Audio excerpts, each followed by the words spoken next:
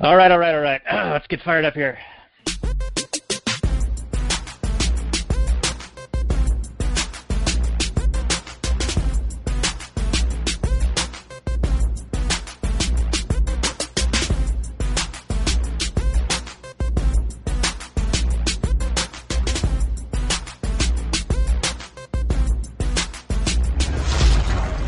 Maximum freedom.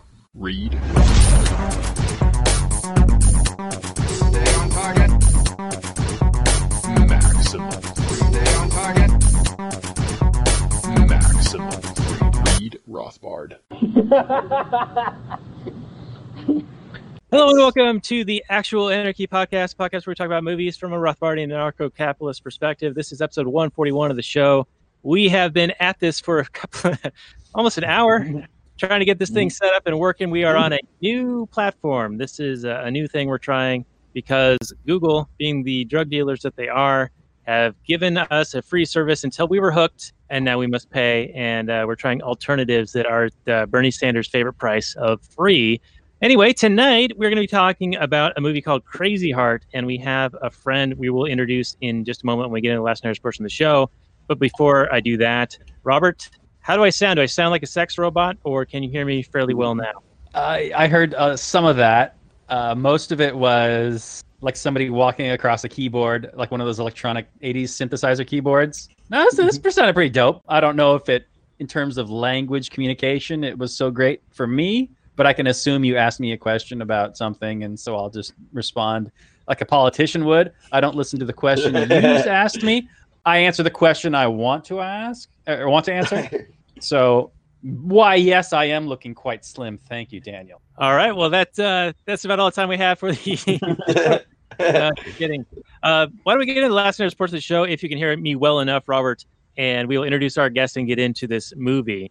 And appropriate enough that it sounds like music when I talk because it is a musical movie. So here we go.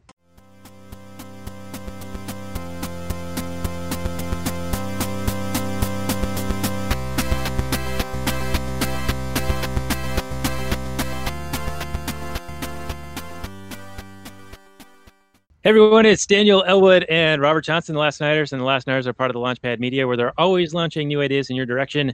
This is episode 84 of the show. You can find the show notes more at lastnighters.com/84. You can also find it at the Launchpad Media, but I repeat myself. Tonight, we're going to be talking about Crazy Heart, the movie starring Jeff Lebowski, or Jeff Bridges as he's otherwise known. And we have a special guest. He is Scott M. He's a Texas-based musician who enjoys good music, good books, and law. He plays shows and weddings and even runs a trivia night each week until his demands are met. Scott's a strong advocate for freedom who is constantly engaging with people on Facebook, especially when it comes to policing and civil asset forfeiture, among other crimes. He's trying to move the needle back toward liberty, and he's recently downsized and renovated an RV that he now lives in down by the river and is now broadcasting from. Welcome to the show. Yes. Welcome. Thank you. Good to be here. Friday night. Yeah. It is a Friday night. Now, your bio was a lot better than mine. Well, I took... Right. It is indeed a Friday night. I should be working. Yeah, that's true. Yeah, I took portions of your bio and I embellished a little bit. Now, part of the reason that this movie got selected was because you had recent events that happened to open up your Friday nights, and you were playing shows in various venues, right? And you had them booked out through the end of the year. And then what has happened, if you're comfortable talking about it? Oh yeah, no. I mean, it happens. They got with us before July, and they booked us the entire month of July. And then they broke it down in 2 contracts. They said, we'll give you the whole rest of the year in the second contract. But what they were doing was testing out whether they wanted to do, it was actually Saturdays, whether they wanted to do Saturdays or Sundays. And they decided on Sundays. And I had booked 11 Saturdays with them. That was basically every Saturday I had left for the remainder of the year, and lost all of them to corporate policy. So what can you do? Good moment for stoicism, right? Indeed, yes. The things that you can't control and you can't. Point of personal privilege? Yes, absolutely. Yes. Were you a country singer or a performer or some kind?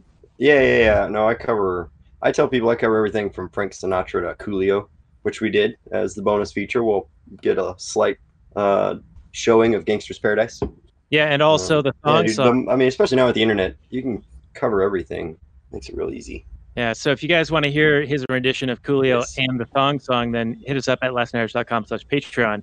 But why don't we get into this movie? We always start with the Google description, and that leads off our discussion. So here we go. Crazy Heart came out in 2009. It's a drama/romance, 2 hours and 2 minutes long. 7.2 on the IMDb, 90% Rotten Tomatoes, and a 4 out of 4 from RogerEbert.com, and 89% of Google users like it.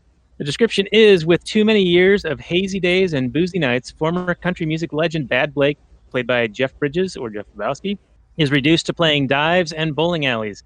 In town for his latest gig, Blake meets Gene Craddock, played by Maggie Gyllenhaal, a sympathetic reporter who has come to do a story on him. He unexpectedly warms to her, and a romance begins. Then the singer finds himself at a crossroads that may threaten his last shot at happiness. Came out December 16th, 2009. Director Scott Cooper. And the main song in this was The Weary Kind, which won an Academy Award, as did Jeff Lebowski for his turn as Bad Blake. So that is a Google description. Robert, what did you think of that Google description there? Well, the way you said it was really, it struck a chord in my heart. I started to weep and cry a little bit. You just did it so beautifully. You talked about the movie and you said things that happened in the movie. And I was just really moved by how wonderful you did that and how incredible that description was about the movie that we watched. Man, I could really just hear it over and over again. It would just make me so happy. It's a good time for that banner. I think you should read the synopsis again. It was so moving. It was honestly more moving than the movie. I think that might be true. Now, the weird thing about this movie is, and in the description they don't mention this, is the heavy amount of alcohol that is kind of the point of Jeff Lebowski's kind of problem, right? He's been an alcoholic for years and years. He's been drifting through life as this country singer who had some modicum of success at some point. And then he kind of tried to coast on that. He tried to live off of some of his older hits and just keep on playing them without creating anything new of value. Pulling And- James Taylor. Yeah, and he never grew out of that. So he was just kind of drifting through into his upper 50s as if he was still in his mid-20s, complete with, the boozing up all night and the groupies, the women showing up at the shows. Dude, and chicks all are like that at shows. Oh my goodness. Chicks are crazy at shows. When I worked on Carnival, I had a woman one time, and granted, it was probably the way I was dressed, but I was singing Marvin Gaye, Let's Get It On, and I was laying on top of the piano and the piano bar while I was singing this. And I got off. The piano bar's got like this little circular bar around it, and I was walking around singing this song, just with all my heart. And this woman grabbed me, and have you ever had somebody like stick their knee like right in the middle of your back and grab your shoulders and pull you back? And this lady caught me where the bar top did that, so she pulls me back. You gotta take me off the main screen. It's weirding me out. Yes, I gotta see all y'all. yeah. And she was I'll never forget it. This is the moment I joined the Me Too movement, and this woman proceeded to lick my ear in front of the entire crowd of strangers. I don't know this woman. And so they are exactly like we saw in the movie. They will hound you out of the show. They will ear rape you. They will ear rape you. Oh God, they will ear rape you. Yeah. Yeah, I've been telling about the evils of women for years, so thank you, Scott. I appreciate that. Yeah, man. Not a problem. Just grab a guitar, play some Oasis, Wonderwall, golden. You're golden. Just play it 40 different times at a bar. They'll pay you, and you'll get all the ladies right there. As many as you can handle. As many as you can handle. Goodness. Nope. That was not my bag. I don't like doing crazy women at bars that hit on you when you sing songs. anymore. Anymore. No, man, ever. It's not cool. It's too easy. Where's the fun in that when they just throw Where's you? the chase? Where's the the hunter. chase? Exactly. He's a hunter. He Where's doesn't the want to chase? be I'm from fed Texas. a goat. He's No. a T-Rex. He needs Yeah. to hunt. Don't leave it chained up right there and raise it out of a little pit, okay? Let Yeah. it loose in the wild. That's right. You can leave it in a caged area. I'm okay with that, but at least let work for it. You got to satisfy those predatory instincts a little bit. Come on. I want to feel like somewhat of a man, okay? Yep. Movie's good. Your version of the synopsis was perfect. Yeah, Daniel. Reading the way it. You read said it. You read it word for you word. moved me. You moved me. So where do you want to go with this, guys? Who's got something in their notes that is of interest? The only thing that was interesting on me is the song Funny How Falling Feels Like Flying. Good song. And they use that, but they use it for the whole movie. depicting the whole movie that he's actually falling the whole time, but he feels like he's flying because he met the Molly Arnold, we met Gene, but he's actually falling even though he's feeling like he's making his way up. Everything's going his way with this chick, but then he tragically crashes at the bottom of it. But they keep repeating those same lines in that song, and I always thought it was a neat way of telling the whole story right there in 2 seconds without actually watching. Scott, I mean, you have a lot of experience with these bar women or these women that are attracted to these musicians. You're not one of these women yourself, but you know about them a little bit. This Molly character, she meets him when he's kind of old and disheveled and drunk all the time. He slurs his words. He's smoking all the time. He's just kind of stumbling over things, but he's still this legendary singer country guy. I don't know I assume that the women that are just want to bang him in the bars, they're just like a one and done situation where there's like, hey, guess who I had sex with last night? Bad Blake, what's up? But the Molly girl, she's like interested in a relationship with this train wreck. And I don't know, it strikes me as like there's not something good going on with her. Like she seems a little messed up too. Because I would think that I'd be not touching. I'd be friends with the guy, but I wouldn't climb into bed with this guy that like repeatedly and have him around my kid and stuff. I mean, he seems like a normal guy, but he's not a fully functioning human being. Right. No, I don't know. I think it probably has more to do with the fact that they play us along the lines of being vulnerable. Just because you're kind of lonely, you're the only person in the corner all by yourself singing to people sometimes. I mean, not that he was doing that in the bar. He's got a band, but ultimately it's still kind of just you. And even the way that you could tell by the way the woman looked at him, like there was no one else on that stage, it was just Bad Blake. And I think that's probably the biggest, but you could tell she had her doubts. I mean, she was always hesitant about it, telling him not to drink in front of the kid. I mean, she says it a whole bunch of times that she had doubts about him, but I don't know. Maybe it's just too strong. I know some chicks just absolutely love musicians. It doesn't matter what you do. Right. My take on her situation was that she'd gone down that road before. She'd already been married and divorced, and I think alcohol played a big role in that. And so she had that experience and the sneaking suspicion that this was another guy who would be a similar thing, and she was trying to ignore that and continue to move forward because she did like him. But in a way, he was like paying for the sins of her previous relationships. So she wasn't really giving him like the full opportunity, right? Like he was given a very short leash when it came down to it. Yeah. Well, she says it. She says it in the line, I know what I don't want to do again. I mean, she says it. She's already aware of it. She knew right off the bat that he was just another one of them. At that point, it turns probably into the Big Blick thing where he's just a legend and she's enjoying that moment. But otherwise, she knew everything about him that she didn't like about him and she did it anyway.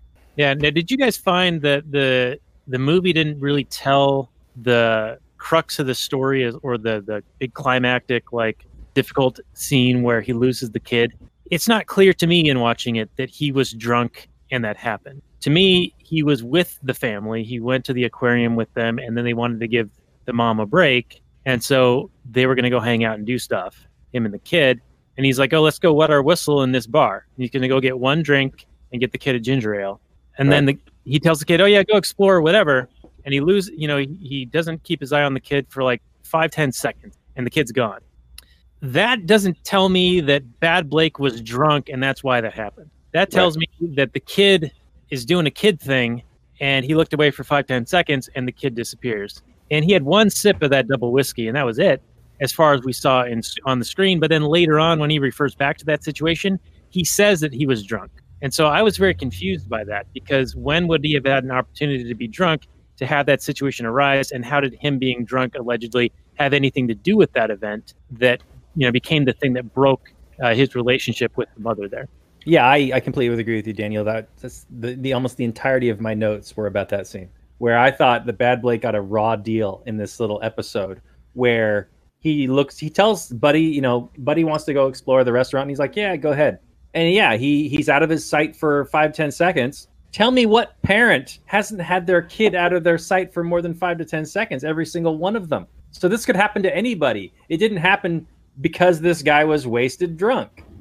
I got lost in Astroworld. It happened. And your parents were probably sober at the time. Sober.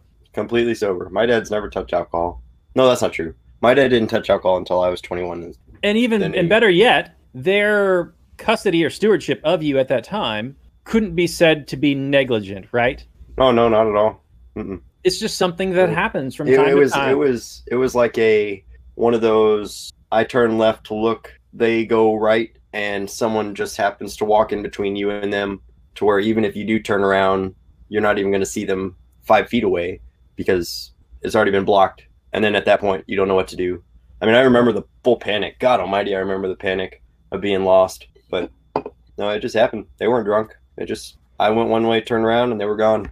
Yeah. No, Yeah. but at the same time, though, in the movie, when he's over there. When he hurt his foot, because he did it on his way to Santa Fe, so he stays with her the whole time. He's got his little broken foot, and there's that moment when they're outside, and that's when she says, "Just don't drink in front of Buddy," and he goes, "Okay," and he just chugs his whiskey. So maybe that was the part of the story where they were trying to insinuate that even though he wasn't drinking in that scene, he was drinking at least at the house while he was Yeah. around him. See, I saw that scene where she was going to introduce him to Buddy, and the mother and Bad Blake were enjoying having a drink, and she said, "Don't drink in front of him," so he finishes his drink so that he's not Right. drinking in front of him. And I guess the story, as presented in the film, doesn't really, I don't know, it doesn't present it very well to me that he's a drunk and he's having difficulty managing his life, and it doesn't show the mother's concern for not showing the kid him drinking as a big issue. Like, Well, It's- the other scene, thing. Nothing really happens as a result. Like, I thought that the kid would, I don't know, have had a traumatic experience with his real father being an alcoholic and then react to seeing somebody drinking and have like an issue, but that never happens. So like, Right. there's never any consequence of him drinking in front of the kid, except for the kid disappearing, and that would have happened anyway. well, I mean, I guess maybe the other side of the story too on it is the mother just being quick to be overreacting, because they show that in the scene where he first takes the kid when he first goes out with Buddy, and he's like 2 minutes behind her in the house. She walks in the house first and is walking around screaming, "Buddy, Buddy, where are you?" I mean, this is what, in the 90s? Yeah, it's in the 90s. It's got to be in the 90s. The movie is set. I mean, they're talking on house phones, wireless house phones. The guy at the very end, the son, makes the implication that he's got caller ID when he says, "I've got your number." So it's got to be in the 90s at some point. So there's got to be some slight panic, because it's not like they texted her and said, "Hey, we're off partying around or whatnot, and we're going to be back." But even then, she freaked out in that moment. So even if he only had the 2 sips, the fact that he was lost in the first place, she probably would have freaked out equally. Even if he hadn't drunk at all, maybe she would have freaked out, because she freaked out the first time, and the movie didn't give us the impression that he was drinking the first night they hung out. Right, and she clearly doesn't trust him and is questioning her own judgment in leaving the kid with him. Mhm. Because, I gotta wonder how much responsibility she bears if she thinks he's that much of a mess, and that this could only happen to him because he's negligent or a drunk or whatever. Then how much guilt she feels when anything happens on his watch. Right. And then she's like overreacts and hates herself, and why did I ever trust you? And Yeah, I knew Well, I couldn't that could trust be- you. Why did I? That could be a better explanation for why she acted out the way she did the first time, just with them being gone the first night, because she already knew what he was in the first place, and she was reacting how she thought appropriate to what of a person she actually thought he was in the first place. Because she never trusted him. It never seemed like she trusted him. Though she Right. entrusted her child with him. Yeah, So- I know, right? She didn't trust him, but then she gave in to trusting him with her most precious thing, and then got burned for it. So then she's going to be doubly like upset with herself, right? So maybe that's why, another component to why she overreacted, because she'd been burned before. Like, it's kind of established that she had been with some men in the past who weren't so good for her, and they had drinking problems, etc. And so she was very cautious around that with him, yet still gave him that partial chance, but then punished him for the sins of the others.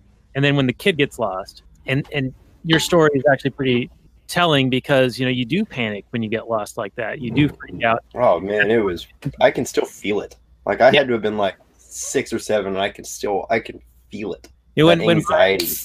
my wife and I, we discussed with our kids, how a typical thing that you'll say when a kid's resistant to leaving a place is like, "All right, we're going to go without you." I think this is a Stefan Molyneux point, and we adhere to this. To a kid's perspective, that is almost tantamount to a death sentence, because to them, they don't get that their single lifeline to sustaining, where they live and how they get fed and taken care of is just telling them that they're going to leave them there. So the kid's going to be thinking, holy shit, I'm on my own. I'm going to die. And that's one of the things that makes it so traumatic, because they can't comprehend it. They don't have the context to understand what's going on. Hide and seek game where they don't even realize the person's behind the hand. I do like Mike's point. You should pull that up on a little banner. He prioritized getting drunk over watching the kid. I mean, that was obvious. He went out of his way to go get that drink. I still don't see that as neglect, though. I mean, imagine if he was thirsty, he just wanted a glass of water. Right. Well, I mean, then it would be an easy way to say that's not neglect. Because it's just getting a glass of water and moving along. But not only did he order one McClure's, he ordered a double. I mean, that was his first drink off the bat. And given that it is Houston and it is hot, that drink is going to do some good when you are sweated out all the water in your system. I don't know. The armchair director that I am, I would have liked to see him have gone to this bar, had that double, and then ordered another, and then he gets lost. Right. To the point to where, okay, now he's drunk and clearly giving in to his addiction by ordering even more, and that results in the kid getting lost. Because what we're left with is, he orders a drink, has a sip, and kid disappears. Maybe that's the twist on that moment, that he can't even say that he wasn't drinking, that it was only one sip. Yeah. So when he's he talking, loses that ability. Well, when he's talking to the mall security guard, and the security guard's like, "Have you had anything to drink?" And he says, "Well, yeah, I wouldn't drink." Yeah. But he's like, "What does that have to do with it?" Yeah. Right. Because to me, that seemed like it was a gotcha situation. That was going to be the movie's point was, yeah, technically he had a sip of a drink, and he's going to get railroaded for it, but he wasn't actually drunk, and that didn't contribute to the problem. But then later on, he admits or says that he was drunk at the time. So I don't know. It's just not presented very well. As an audience, I'm confused by the situation. Yeah, I'm with you, Daniel. Nice. It would have been nice maybe if you go back in the scene, and you can see like a flask in his pocket or something to imply that he was taking sips. Because otherwise, I agree, it doesn't give the impression that he went there drunk. Now, ultimately, though, it's not. It's the more important aspect is that he has been drunk his entire life, and he's turning his life around. And this is more just kind of like a kick in the ass to an impetus to actually turn his life around. I guess that's the important thing. Yeah, this becomes his rock bottom moment that makes him finally realize that perhaps he has a problem, which gets him to seek help and want to get sober. And that's good, but I keep going back to, it was the kind of this gotcha technicality that being this situation, it wasn't like he actually hit rock bottom.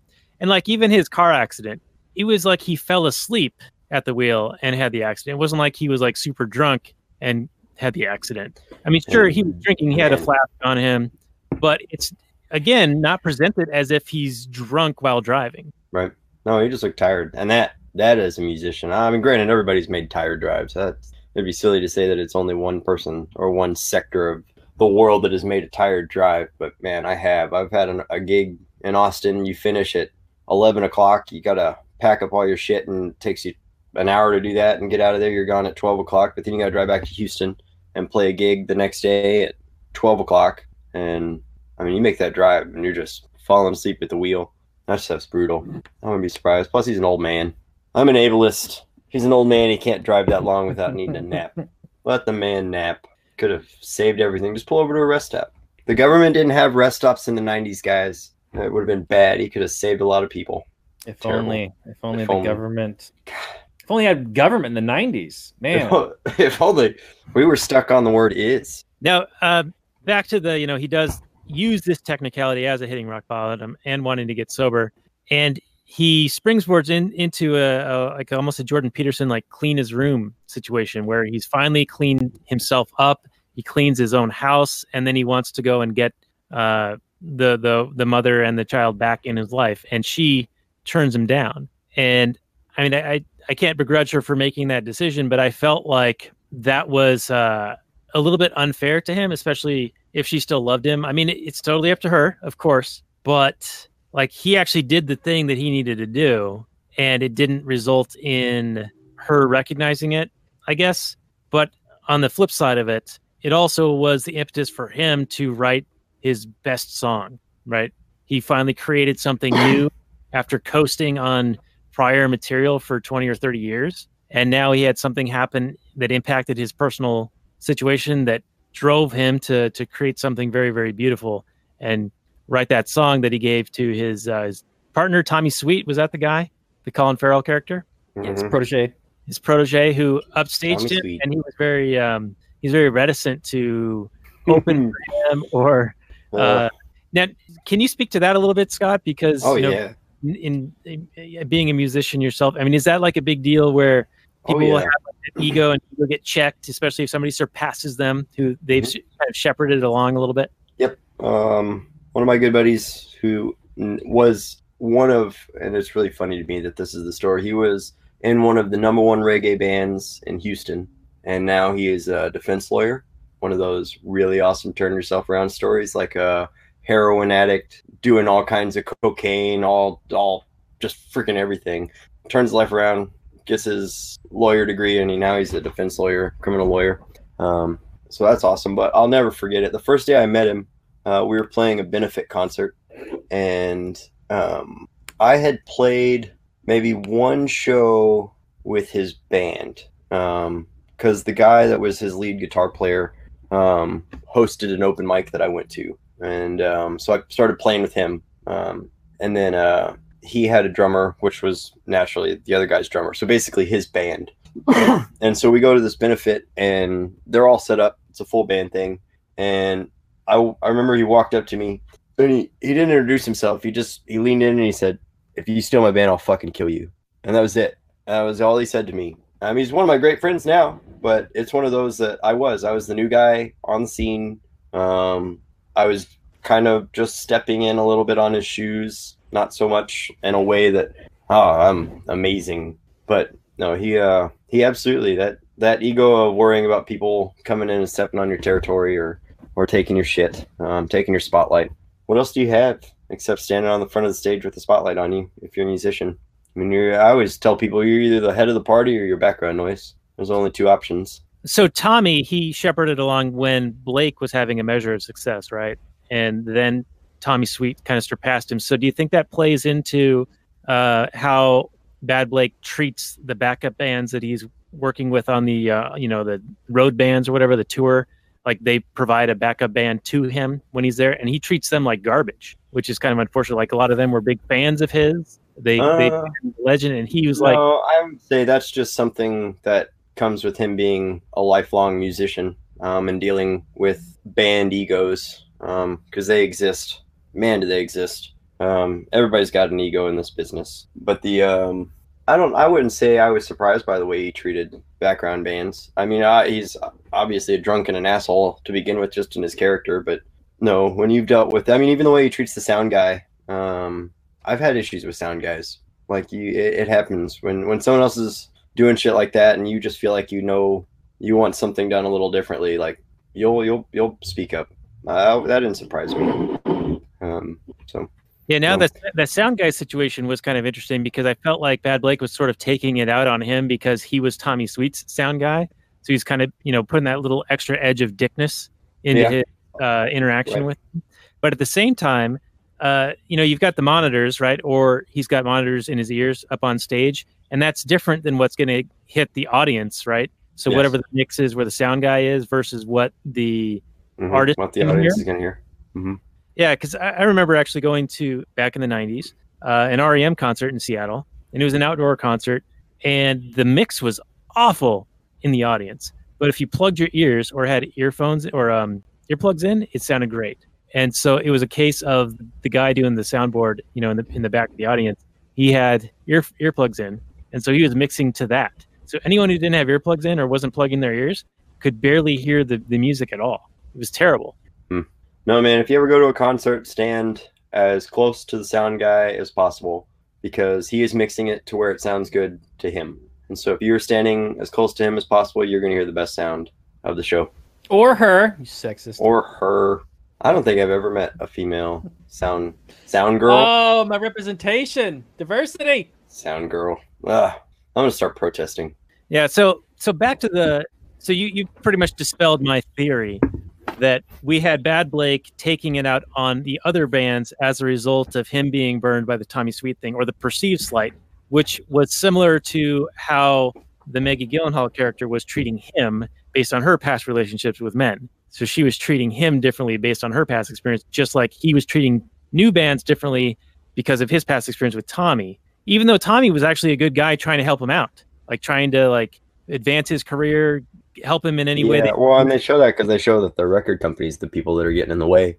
Even Tommy, or not, both of them say it. Blake says they won't let me write a solo album, which is stupid that they won't let me write a solo album. And then Tommy says the same thing, that the record company doesn't want us to do a duet. Like, they don't see that as the best next move, which stinks because you got clearly two great musicians that want to collaborate, and red tape is getting in the way. I am shocked. Now, I don't blame them, though, because they've got this guy, Bad Blake, who's coasting, right? He's not creating anything new. And I don't know if this is like a thing, but it seems like so many bands and so many artists sort of peak at a certain time in their life, like a young point in their life, and then they coast from there. Like, there's very few bands that are consistently good for a decade or two, you know? Yeah. Well, but man, it's so hard to write those songs. I mean, the show does a good job of portraying that. It's so hard to write those songs. I mean, you can write bullshit songs. That's not difficult. Anybody can. I'm sitting in the back of my truck drinking beer with my girl. Like, anybody can write that fucking song. Well, take an amazing song or an amazing band like the Rolling Stones. Like, how much of their stuff from the 60s and 70s still gets play versus anything after? Yeah, but they stole half their shit. I mean, that's 30s, 20s, Genius and 30s steals. blues musicians. I mean, that was what they were. They really were. Led Zeppelin, the same thing. Oh man, what's the song? It's gonna slip my brain. When the Levee Breaks. Led Zeppelin, old blues song from the 30s. I mean, listen to it now, it's amazing, but it's an old blues song. Man, dude, everybody freaking steals shit. The Rolling Stones, same thing. Who knows how good they'd be if they were actually writing stuff that was theirs at the time. You know, most of those bands were together for about 10 years before they ever made it. The Beatles were hanging around in pubs for about 10 years before they went big. Same thing with Rolling Stones.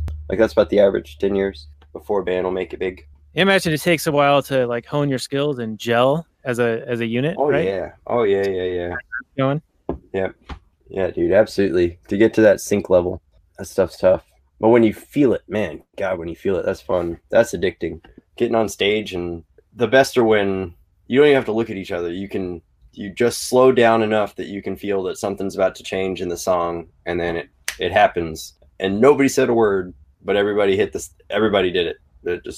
You changed the whole dynamic of the song without ever speaking. And it was all just based off this building feeling.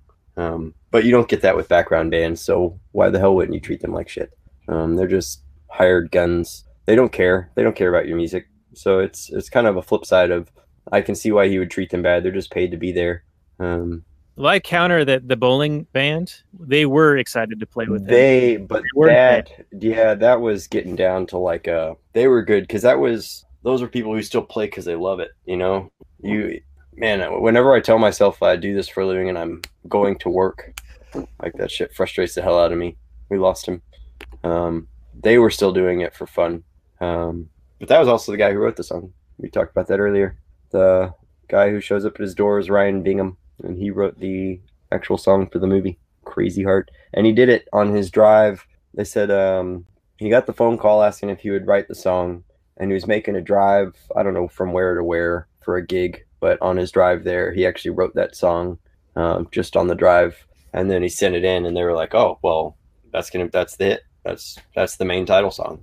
And that was how they got that song. He did it on one stab. It was his first try writing it. I mean, incredible. He's a good songwriter, but he's got stupid political beliefs. That's all too common coming out of Hollywood and sad. entertainment. Yeah. You went to the bathroom. I hope you washed your hands, Robert. No, I was a sneezing fit. I didn't want to subject everybody to that. No, thank you for that. Oh, we could have saved your soul. That was the superstition, Daniel. That's why you cover your mouth when you sneeze, is to save your soul so it doesn't escape from your body. Mm-hmm.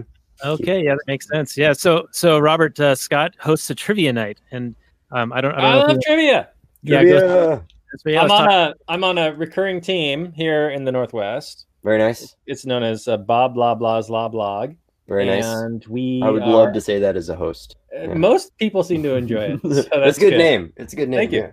Anyway, we are on a I think we're on about a 4-month win streak. Very nice. Okay, Thank so my favorite trivia question. Here you go. Let's see if All you right. get this. Daniel did not get this. He won't get it. I might. He didn't get it. He struggled. So a month starting on a Sunday always has what? It's a trivia question. A month starting on a Sunday always has what?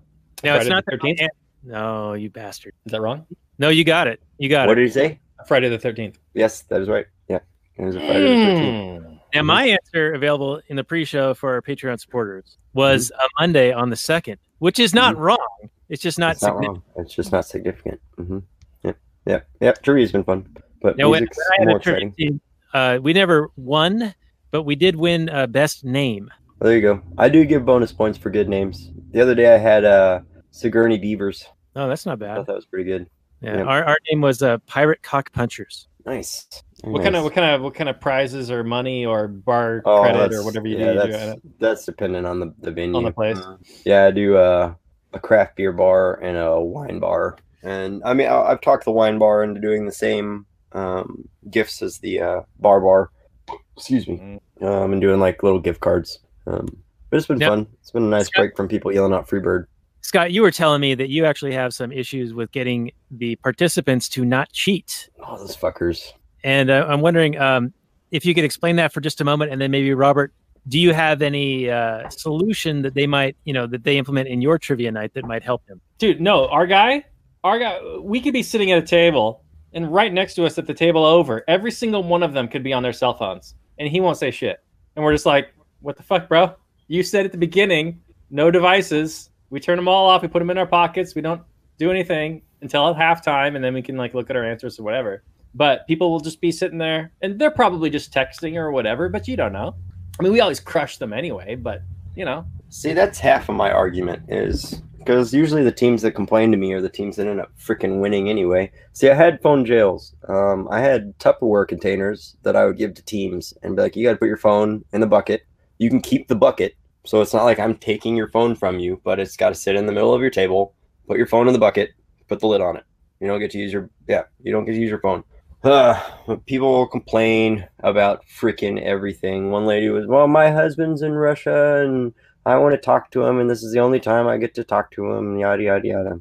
So they complain like that. The only thing I can do now is get a wireless microphone and I'm just going to stand over people's shoulders. Like, what are you looking at on your phone there?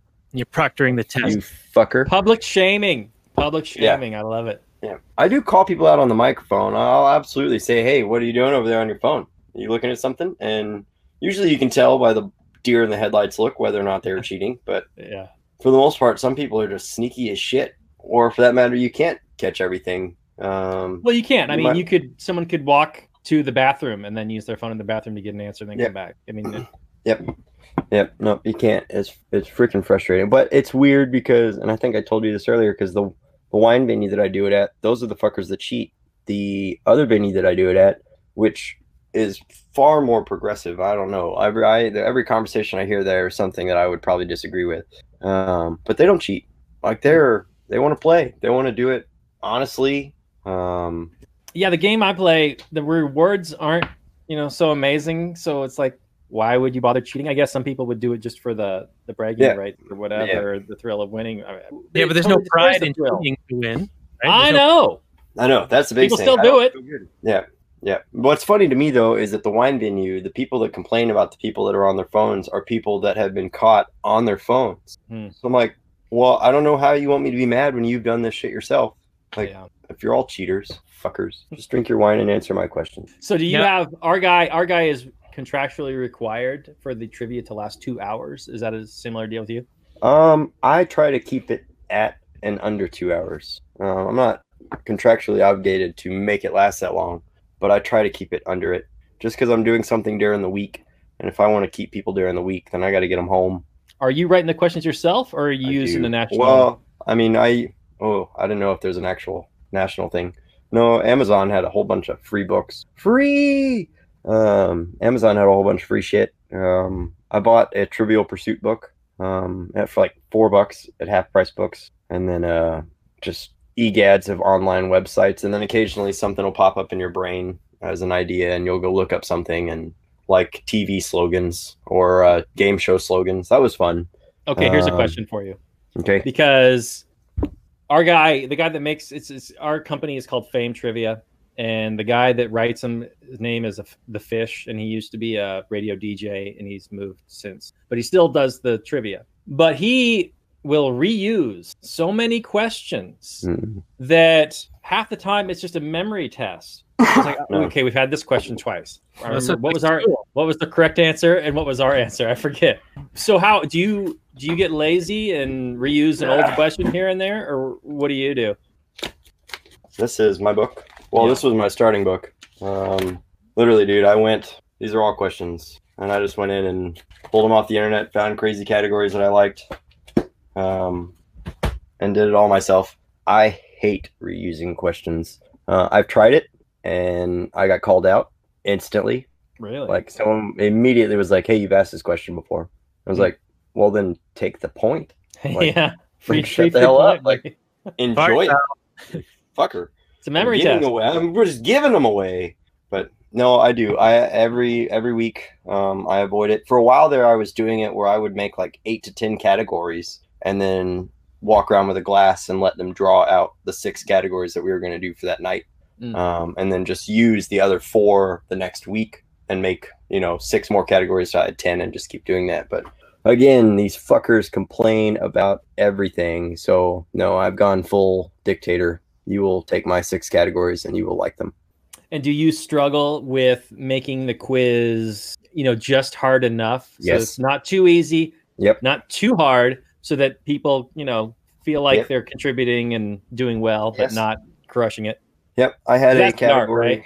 Yeah, that is the art. That's the double-edged sword right there. How do I make a category that's just hard enough and just easy enough? I had a category that was opening book sentences.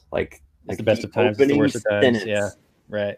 And I chose super famous books, like every single one of them. And I told the crowd before I did this, I was like, "Look, this is gonna be a hard category, but when I tell you the name of this book, none of you are gonna go, I've never heard that. I've never heard of that before." And the first one was Mein Kampf. That was funny. Dog whistler, you. That was so funny. Did anybody get it?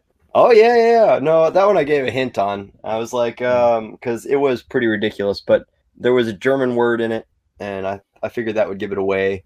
But I told them that it was somebody from World War II, and for that moment, for the most part, otherwise I didn't do it. But I had a guy, man, he fucking complains. He's sitting there, goes, "No, let's scrub this whole damn category. We don't want it." And then I score their sheet, and they got 6 out of 8. That's perfectly good score. Like, that's perfectly fine. And so I told him that, and I called him out over the microphone. I was like, "You got 6 out of 8 freaking questions right, and you wanted me to X this whole category."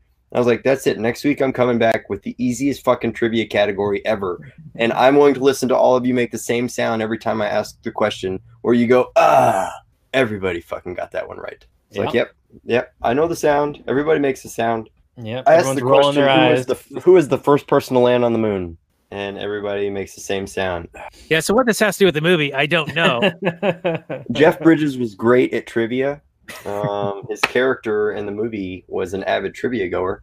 He spent a lot of time in bars. He spent a lot of time in bars. What are you talking about? He also, actually, as a young Bad Blake, he hosted trivia nights. See? Well, there you go. Untrue fun fact. Ties right into peak Scott M. yeah. Oh, God, yes. That poor girl. She fell off. That's what happens when you tell people they peaked in college. Life just turns to shit for you. So sad. Yeah, this is a Facebook debate person that we would spar with a couple of years back, and she said, guy who probably peaked in college. Mm-hmm. That's what you referred to you as. If anything, I regressed in college. You're probably pretty peak now. You just did the Spartan race for the 2nd or 3rd time, right? Not too long ago. Mm-hmm. 3rd time. Ugh. What's that? 4th time. It's just those obstacle course races. I'm being like nerdy. a Ninja Warrior style thing? Yeah. Run around in the mud. Pretend like you're a kid for a little while and slug it out. I don't know. It's fun. Jeff Bridges' character was also an avid obstacle course racer in Crazy Heart. That's true. That's actually why he survived the car crash. That's right. Yeah. Now, did you guys know this was based on a novel? Yeah, I saw that. The novel ends rather differently, and the director actually preferred to shoot the scenes in the novel, and he wanted it to end the same way as the novel, but the higher ups said, no, we want to have a more uplifting ending where the character has had a full arc and recovered and become, like cleaned his room and become more of a complete person, and finally is creating something of value back into the world. But in the novel, and also this was shot, he falls off the wagon at the end and dies of a heart attack, which is foreshadowed earlier after his accident when the doctor says, Right. you're going to die from a stroke or a heart attack or, this or that or something else because you're in terrible Man, I shape. wish I had left it that way. That would have been good. That would have been a much Yeah, better I ending. think I would prefer the heart attack ending, honestly. Yeah, and that there would was have been also better. a scene where he actually went and met his son. Oh, where that he would have been cool. met him. And I think that's in the deleted scenes section if you But happen to have again, the that Blu-ray. goes with that song, dude. They kept doing it. They kept saying the same line. Funny how falling feels like flying for a little while, and that's every moment of his life in that shot. When he's first dating the girl, he's flying, but he's really falling. When he finally gets sober, he's flying, but he's still falling because he goes to her house and she just crushes him and says, "If you love me, you'll leave me alone." Like, that's the whole thing. I think that would have made the movie even better if they had let it go on that way, because it would have played on that line even more so. He felt like flying so many different times, and he's just falling, just crashing.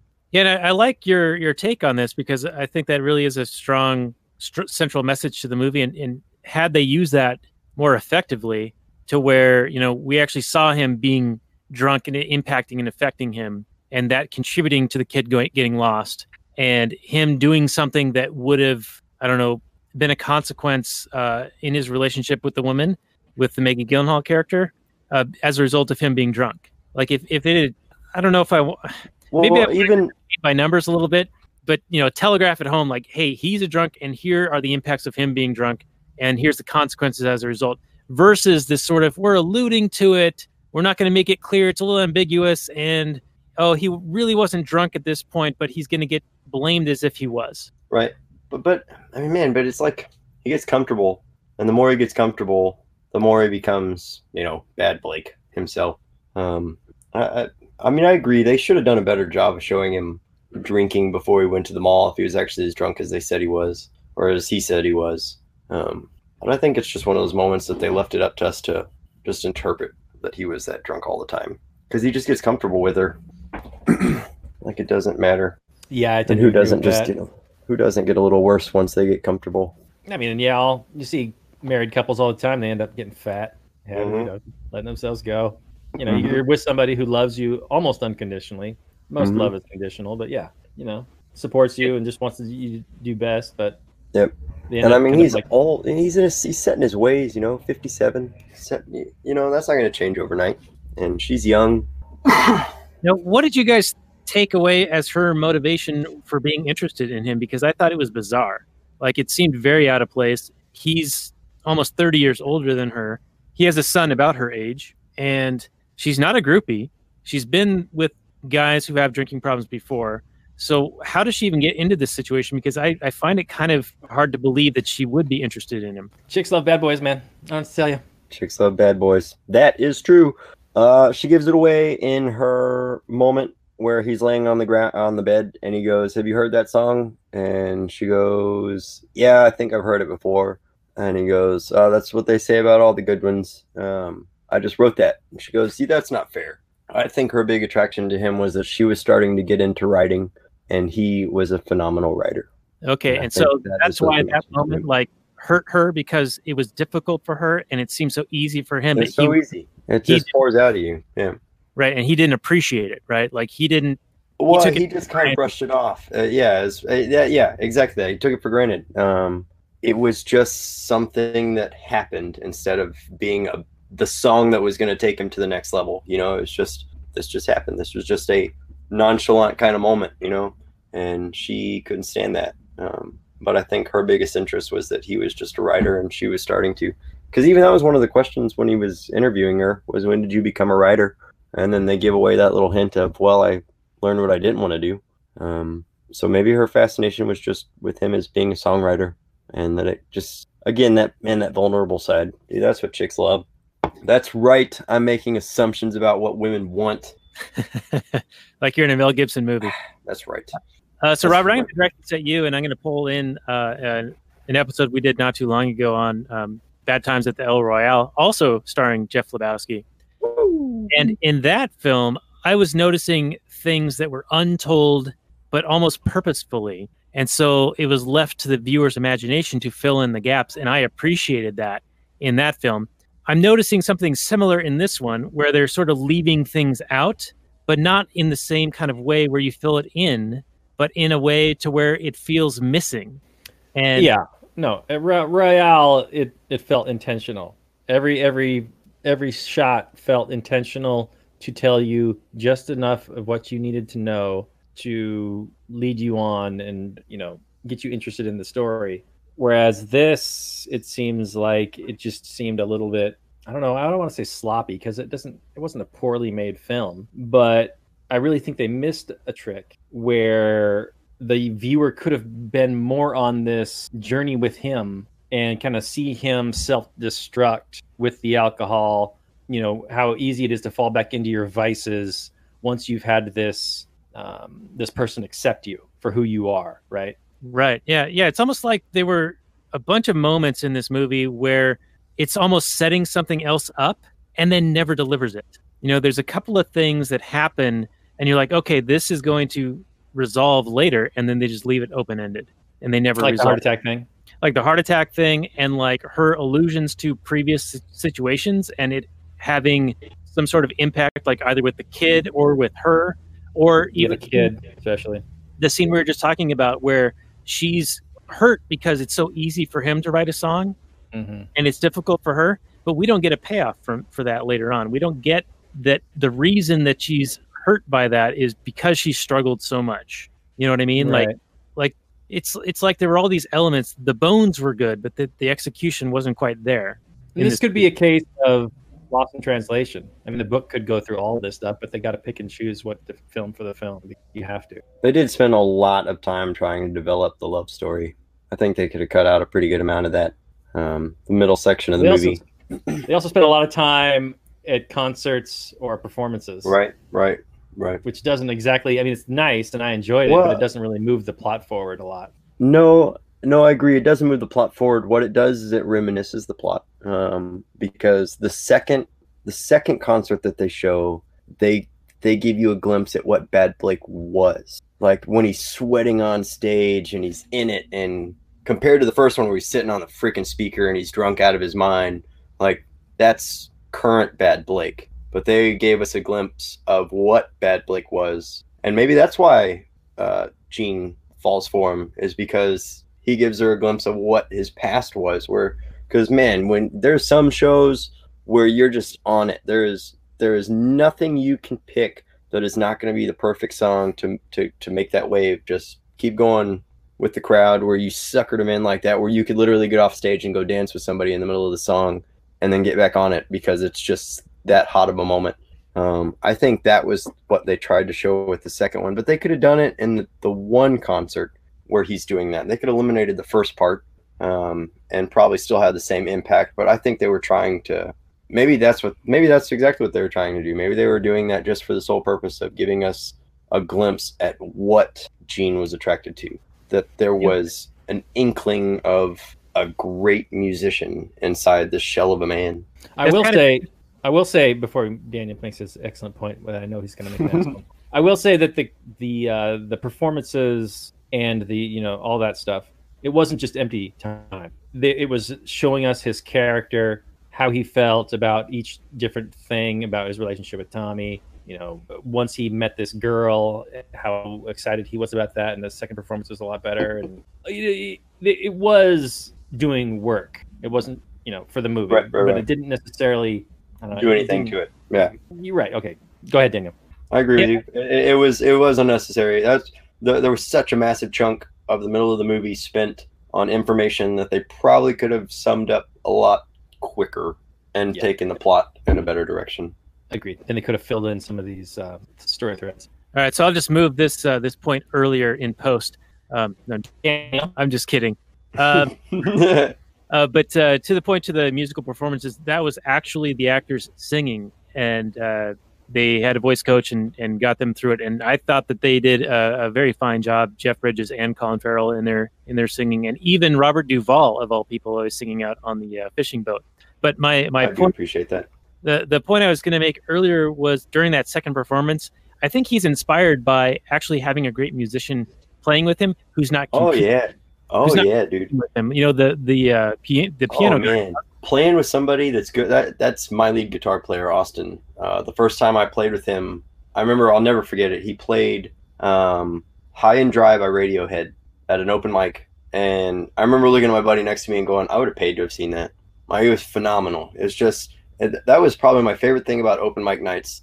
Is half the bar doesn't give a shit. You know, they're there drinking on a freaking Wednesday or Tuesday night, but the other half is tuned in, and occasionally, every once in a while, someone would get up on the stage and just fucking blow your mind, and just would be phenomenal, dude. And that was my favorite thing. But that was when you get up there with somebody that is a great musician, that takes you to another level. It absolutely takes you to another level. My biggest thing is I can throw a curveball at these guys any single moment, and we do it all the time. There's a video that I've got on my Instagram right now of us playing a reggae song, and we've never practiced it. I literally just was like, hey guys, here's the chords, let's go. And they're just that good at what they do that it just sounds phenomenal. It sounds like you've been practicing it for 20 freaking years. So I totally get that point. That's absolutely true. Getting up on stage with somebody that is phenomenal will absolutely make you play better and make you play harder, because then you get caught up in that moment again where, what I was saying earlier, where you don't even have to say anything to the person. You just feel it. You can just feel where the song is going to go. And without missing a beat or ever saying a word, the song just takes off on this marvelous path. So that's absolutely true. Getting up on the stage with the piano player, because they showed that a whole bunch of times. He mentioned it to Gene. Your uncle's a great piano player. He says it numerous times to him. He calls him out and makes him on the piano solo. I mean, he goes out of his way to acknowledge that guy is a piano player. So that's absolutely true. Playing with good people will make you play better. Now, I want to contrast that with his bowling alley performance, which is roughly this date. That was August 12th of whatever year. And so this is apropos that we're doing this time of year. But I felt like the bowling alley guys were a really good backup band as well. But he viewed them as showing him up because they were directly competing with him in his mind. Yeah, well, and he makes that comment too. Are they paying you more than me? Right. And that's the Tommy Sweet thing talking, right? That's like he felt like he had got burned before, and so he's viewing these guys who play the same instruments that he plays as almost competitive in a way. Whereas in the second one, it's the piano player, and so it's more complimentary. You know what I mean? So he's able to accept that one as as being able to appreciate it. Right. Just playing music to play music, not playing music to get something out of it. Right. Because he says that, and I mean, when he says that, come up early so we can learn some bad bone licks, you know.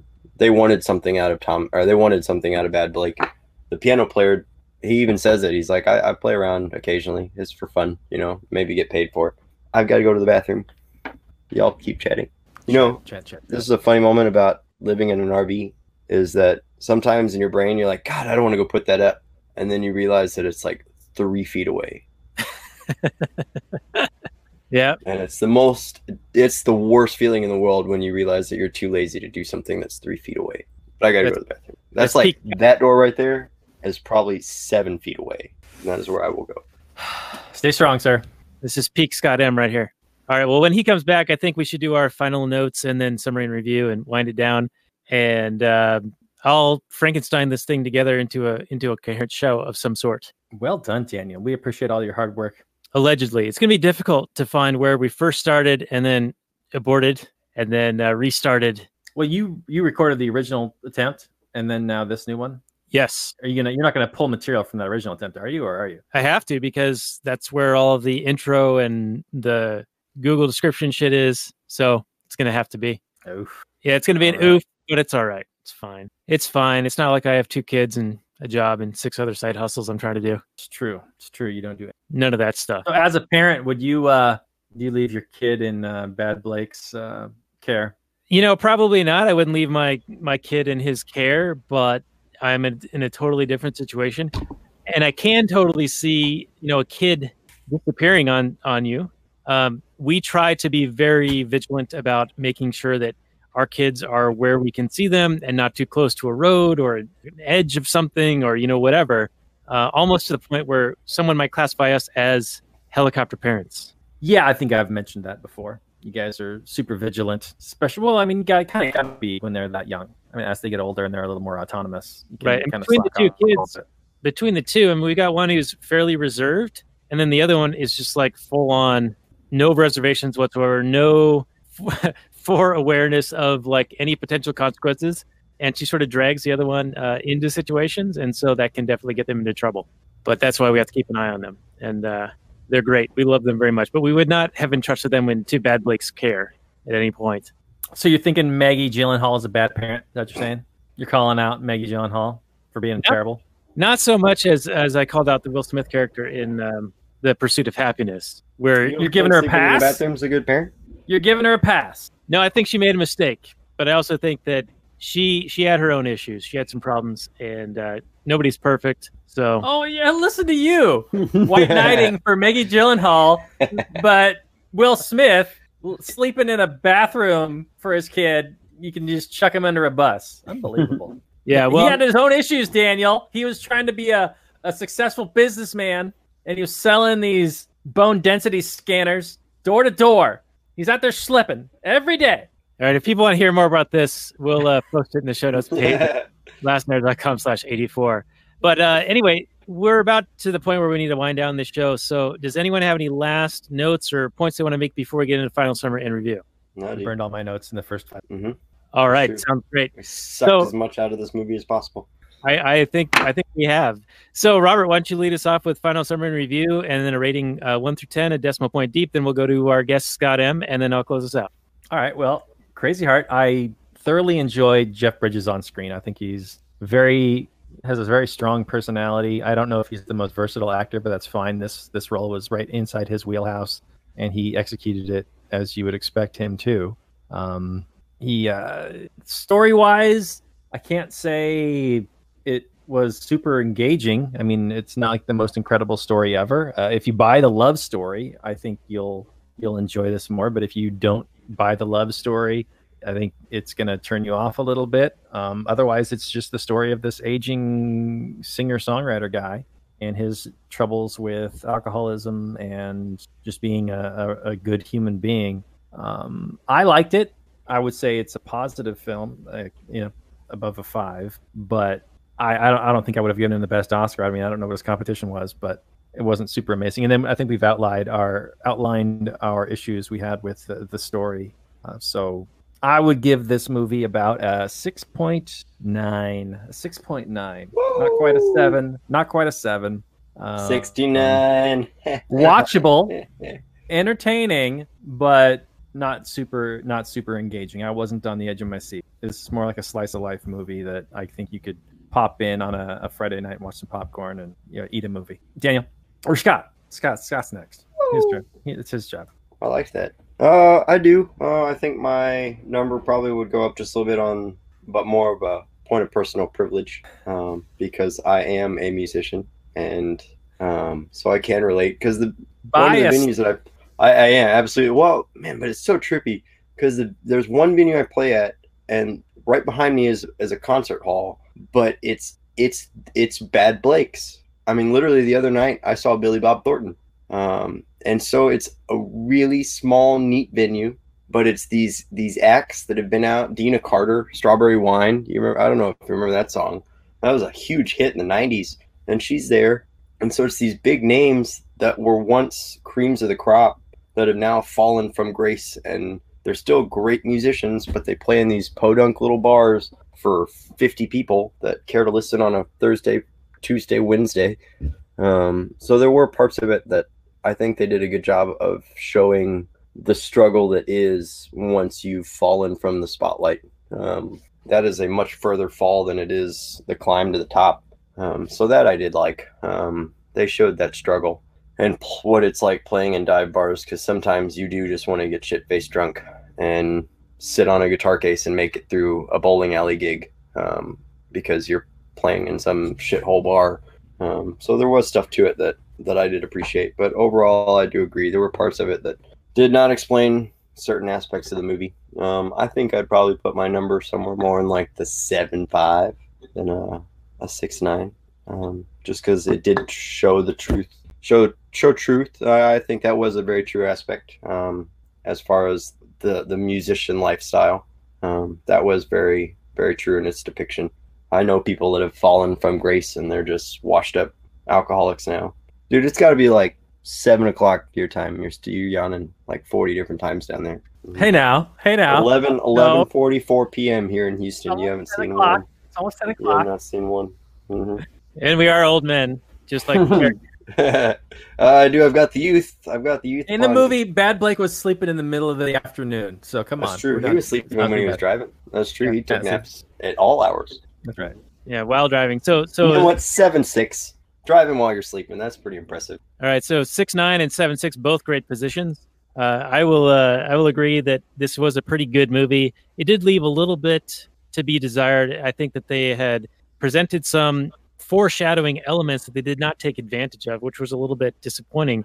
However, I did like the overall story arc where you have a guy who had some level of success and then coasted on that success for decades and came to a realization that he needed to actually create something to provide value in the world to be able to kind of earn his redemption.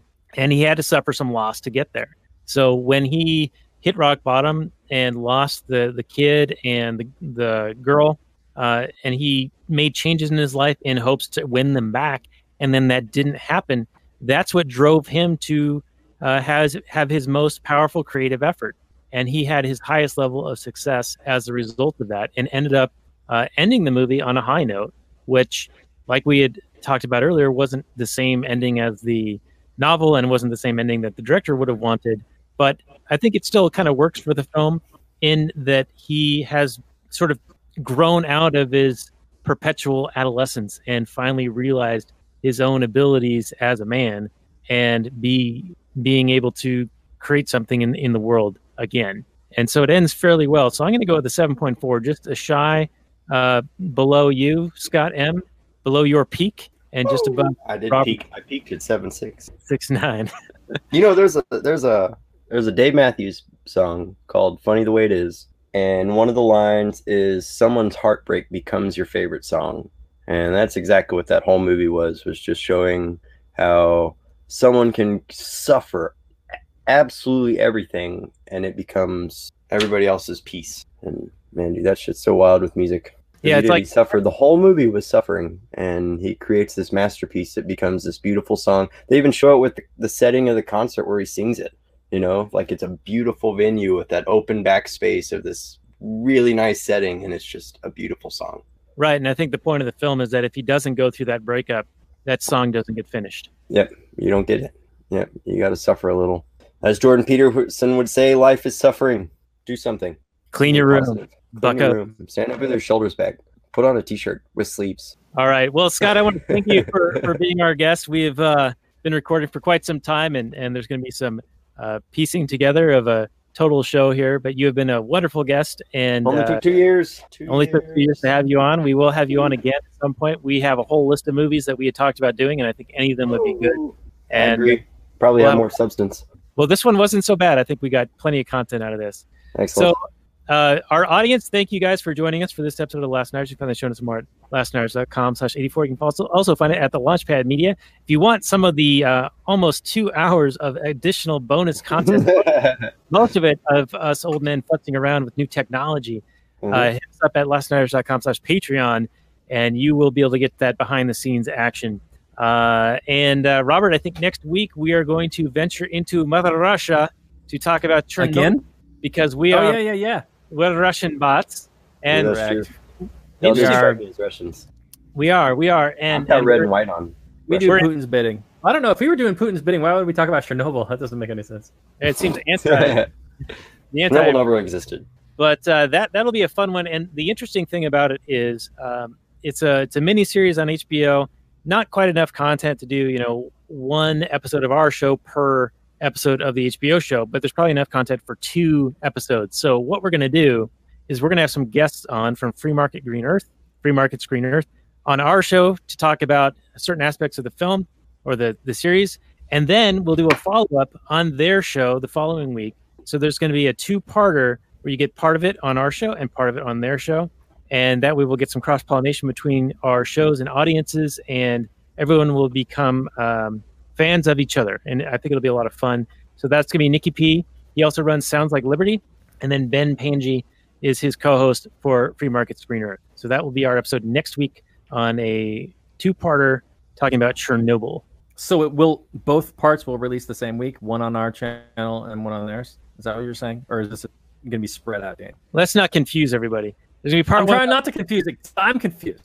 Part Point one's of going to be personal personal privilege, privilege. please. Let's keep these down. Let's not use standard language here. Guys.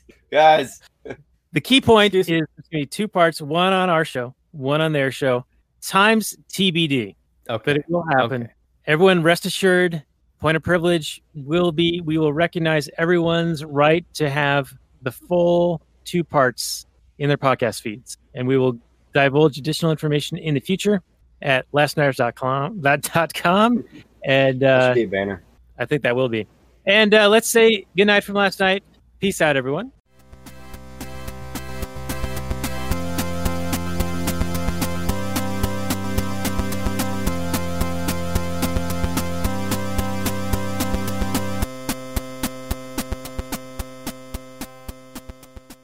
All right, and maybe one more minute on the Actual Anarchy podcast, where we always talk about movies from a Rothbardian and anarcho-capitalist perspective as much as we can, though I don't think we did very much on this episode because there wasn't really much in the way of anarchism, libertarianism, economics, or anything like that. But it still was an interesting conversation, and so I really want to thank you, Scott, for joining us, and it's been a lot of fun. Woo! I do appreciate it. Glad we could finally do it. Only took a while. Yes, it did take a while. Mm-hmm. Doesn't have to take as long the next time, so we'll figure it out. Agreed. And, Robert, do you have any final words for our audience? I mean, they should give us some subscribes on the old YouTubes and the iTunes, and of course, leave us a review because that's always reviews. fun. Yeah, I mean, that's support us on the Patreon if you really want to keep the lights on or anything like that. Give us some inspiration to keep doing this. Although I think we'll probably keep doing it anyway because we're contractually obligated by the Gypsy Curse. But yeah.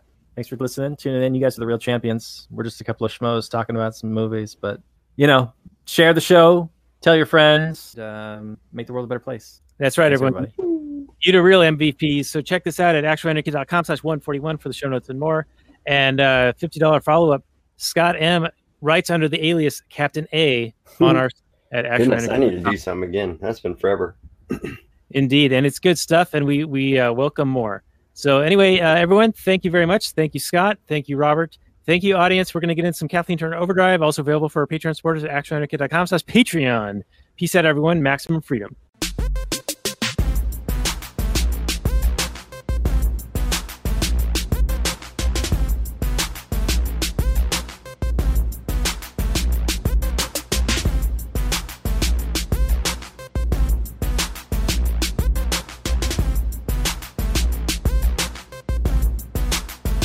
The Chipmunks.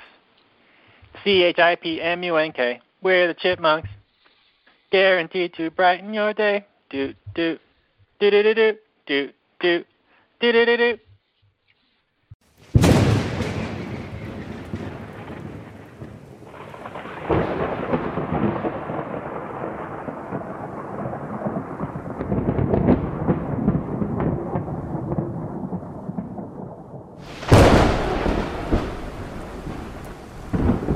In the early days of the internet, radical libertarians were scattered, lonely, and faceless. Without direction, they resigned to scour the web, sifting through content providers in a wasteland plagued by YouTube demonetization, Facebook jail, and covert internet censorship. But then, in 2017, the Libertarian Union was formed. Finally, the average Joe libertarian could find a thriving community of independent podcasters and content providers, all in one convenient location. At Libertarian Union, we'll always have the latest news, interviews, discussions, and even movie reviews. With hundreds of episodes and more added all the time, you'll always find something fresh at libertarianunion.com.